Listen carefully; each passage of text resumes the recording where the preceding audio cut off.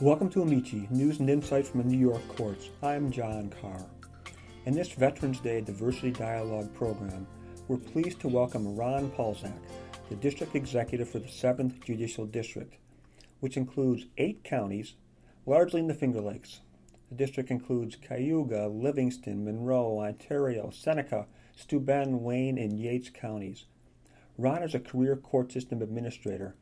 He began as a court assistant in Rochester City Court in 1988, just a few years after earning his bachelor's degree in political science from Niagara University, and while attending graduate school at SUNY Brockport.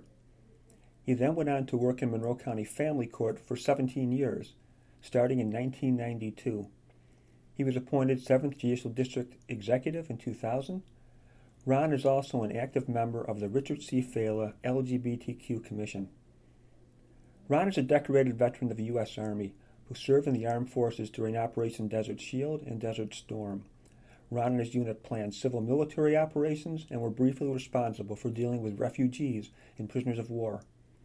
First Lieutenant Polzak was awarded several medals for his military service. Ron, thanks for coming on the program. Let's start at the beginning, if we could. Where are you from? I'm from North Tonawanda, New York. I was born and raised in born in Niagara Falls, but actually raised in North Tonawanda for my early life. Moved to Rochester in 1988. I know the area well. I grew up in North Buffalo. Very good. Now, who were your early role models? Well, by role models, actually, I guess I would say there were role models that were political, and I guess television role models.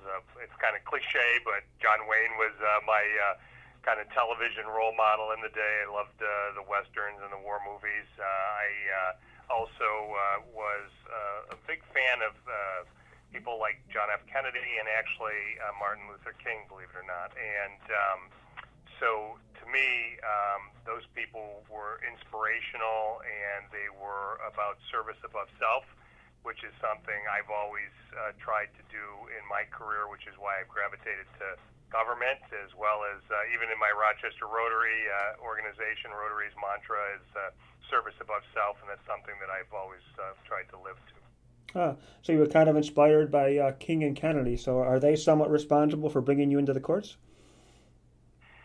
Well, actually, it's probably more local. At the time, after graduating from Niagara University, I became a police officer in North Tonawanda. But around that same time, a chief clerk from the Niagara County Family Court at the time was a friend of the family and suggested that I consider working for the New York State Unified Court System. So I had taken a civil service test for that. At the same time, I had taken one for law enforcement. There was a delay in the processing of the test for the court system. So I went on to be a police officer for a little over a year in North Tonawanda. At that time, we actually worked trick shifts where we do 7 to 3, 3 to 11, 11 to 7. And I thought to myself, there's not any way I'm going to get a master's degree while working this schedule, and it was kind of challenging. And so then the results posted for the court system, and it was about a $5,000 pay increase in straight days. So I migrated very quickly over to the courts, and a decision that I have never regretted to this day. Well, a good move for you and a good move for the court system. Now, early in your career, when you were in the family court, you designed and implemented the Monroe County Family Court Domestic Violence Intervention Court. What is it, and why did you help create it? Well, regrettably, in those days, actually in the 90s, judges were averaging about 3,000 cases per judge. Victims would be required to pretty much pack a lunch and spend a day, and it was not. We weren't really focused on victim safety or offender accountability.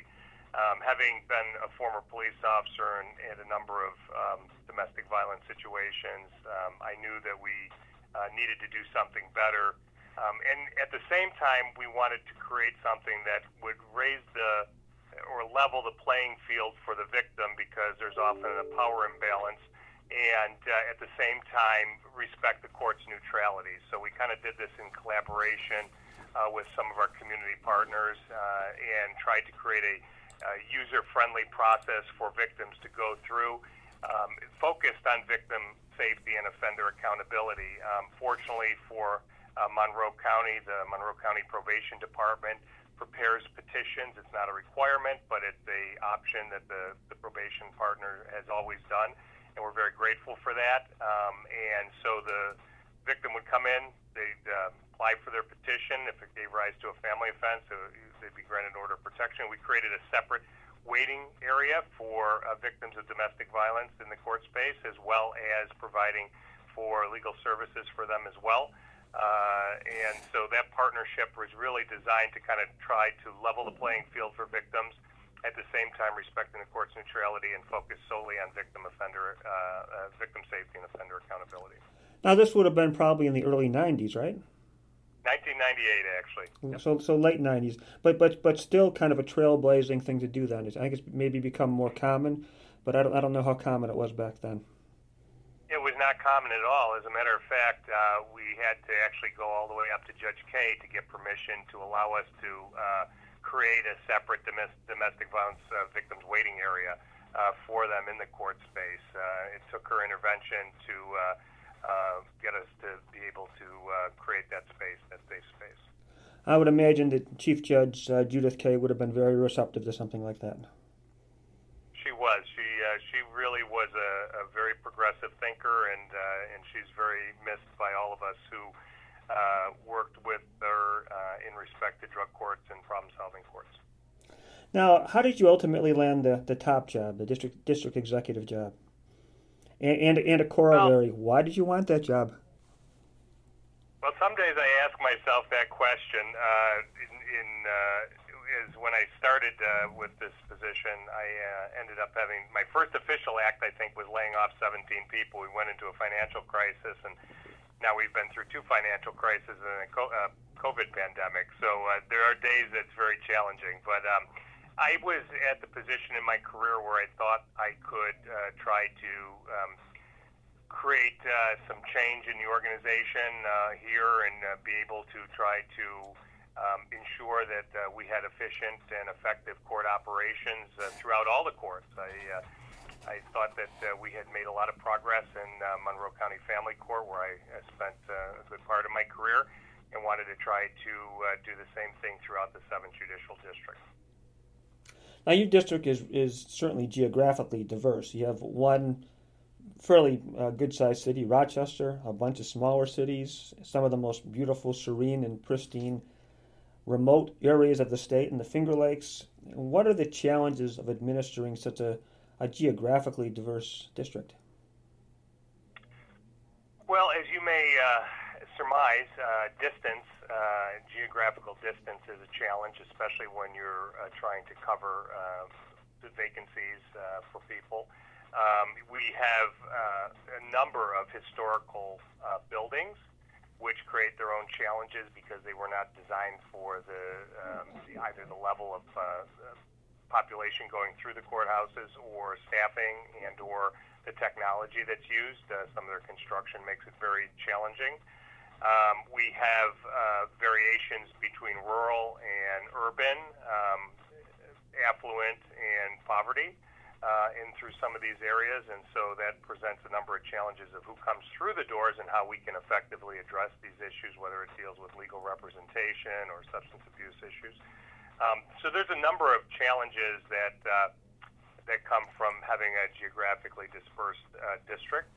But as you point out, I think correctly, it's beautiful. People are beautiful here. The Finger Lakes region, very high level of tourism due to the wine industry and breweries and things like that. So it's become quite the tourist area in some of these areas, and it's just a lovely district to be the district executive of. It is a lovely area. What are the challenges in a district like that of recruiting a diverse workforce? So, creating diversity in the unified court system, the number one challenge that I see is civil service. We are obligated to follow the civil service laws, and so you have to choose within the top three. And it really is about recruiting and advertising in, communities of color in particular. to be able to get them to take the test, and then of course they have to pass the test. And so that's one of the challenges, because the vast majority of our challenges are competitive titles. Non-competitive, we still want to try to attract diverse populations in our non-competitive titles, and sometimes I think the rural nature precludes some people from wanting to locate in those areas.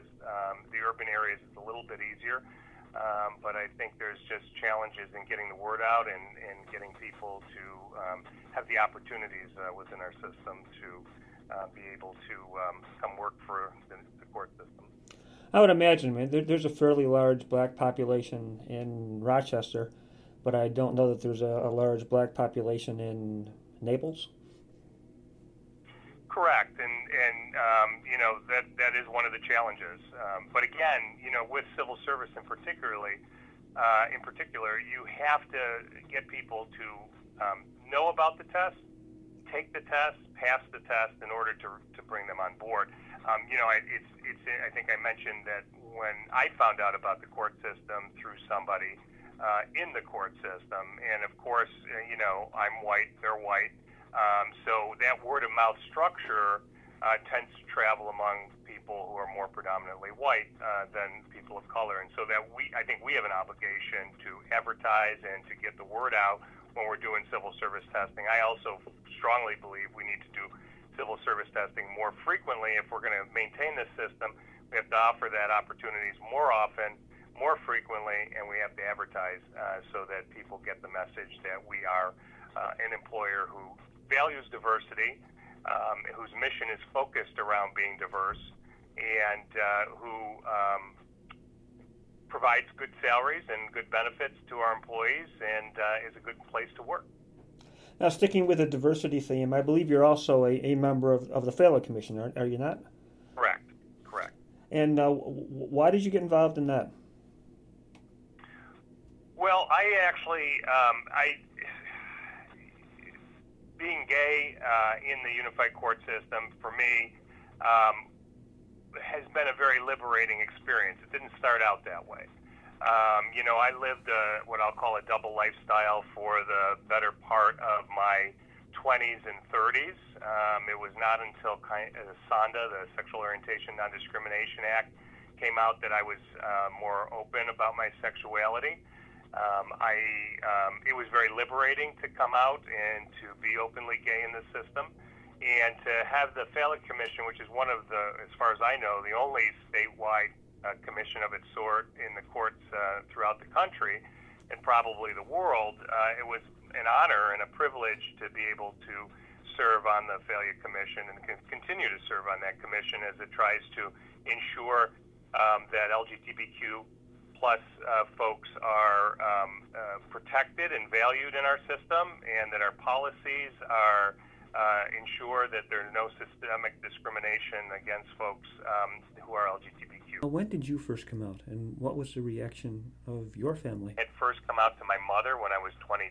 She didn't deal with it very well, and she said to me one day, I watched this show with Mary Tyler Moore, and it was about this young man who was gay, and he kept it from his parents, and if you were gay, I'd want to know, I'd want to know about it. Yeah. And so she goes, let me ask you, are you gay? And so I said, yes. And she got up and she fell to the ground and she started convulsing, like, where did I go wrong? How did I fail? Blah, blah, blah, blah. But being a German and a Taurus, that lasted about 45 minutes, and she got up and she said, listen, don't tell your father and don't let any of your relatives know. And so at that point in time, that also shaped, like, okay, if I'm a comfortable distance away, I don't really have to get into this type thing. And ironically, she kept it from my father for about 10 years, although I lived with a man. We owned a house. We had a car together, so I'm not sure how my father kind of missed those clues, or maybe he just chose to. But, he called me up one Sunday morning, and it was unusual, as all fathers do, for them to actually dial the phone and call you without the mother first. And he said, your mother tells me you're gay. And my heart stopped. And he said, all you need to know is I love you, and that's all that matters. And after that, I said to my parents, I sat them him down and I said, listen, I've been lying to you for years. I've been living a double standard. And consequently, moving forward, you may not like what you're going to hear, but you're going to hear it. And we're going to have a very open and honest relationship. And I cannot tell you how absolutely beautiful and loving and wonderful the subsequent years were when I didn't have to hide that. Unfortunately, at work, I hid it for a while, although not very well, I would say. But I was in the military, and, you couldn't be gay. And so I had to keep that sheltered. I probably would have stayed in if I knew that I would be okay to be gay. Never have envisioned that I could be out, that I could be gay, that I could marry the person I love, and that I could actually serve in the military. The only missing link to me is my faith. And who knows, maybe one day the church will take a different position on things. But, we really hear, at least in New York State, because it's not this way everywhere, for the moment, it's been a very wonderful experience. And working for the court system that had really pretty much ostensibly had sexual orientation and protected well before even Sonda had come about. So it's been good. That is a beautiful story. Now let's turn to your military service, if we could. What inspired you to join the Army in the first place? I come from a long family of military members. My father was in the Army. My uncles were in the Marine Corps and Air Force. My brother was a Marine. I have always felt like serving in the military was both an honor and a privilege, but it was also something that, as a member of our society, we had an obligation to do, especially to ensure that our country remains free and democratic. What sort of things did you see in Iraq and Kuwait and Panama and the other areas that where you were stationed that people should be aware of? I think one value we can't lose sight of is the fact that I think most people want their families and children to do better than they are, that most people really just are focused on day-to-day survival, if you will, regardless of what religion, political views they are. It's governments that shape some of the more hostile situations that we go into. If you take the case of Panama and Iraq, both were dictatorial regimes who suppressed their segments of their population at times.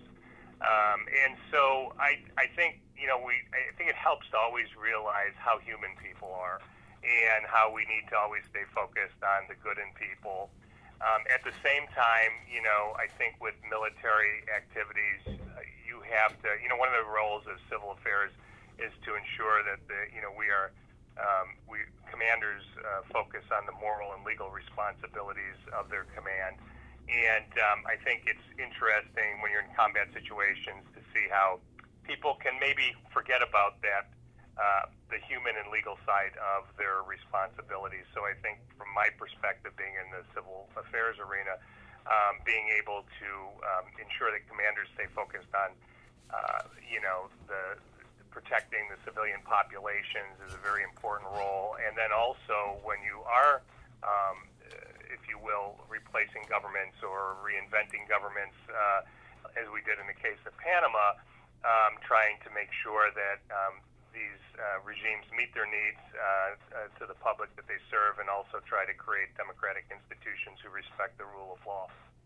Well, in the court system, we're not, I hope, dealing with dictatorial powers. No. But it sounds like a lot of what you learned and saw in the military is applicable to what you do as district executive. Is that true?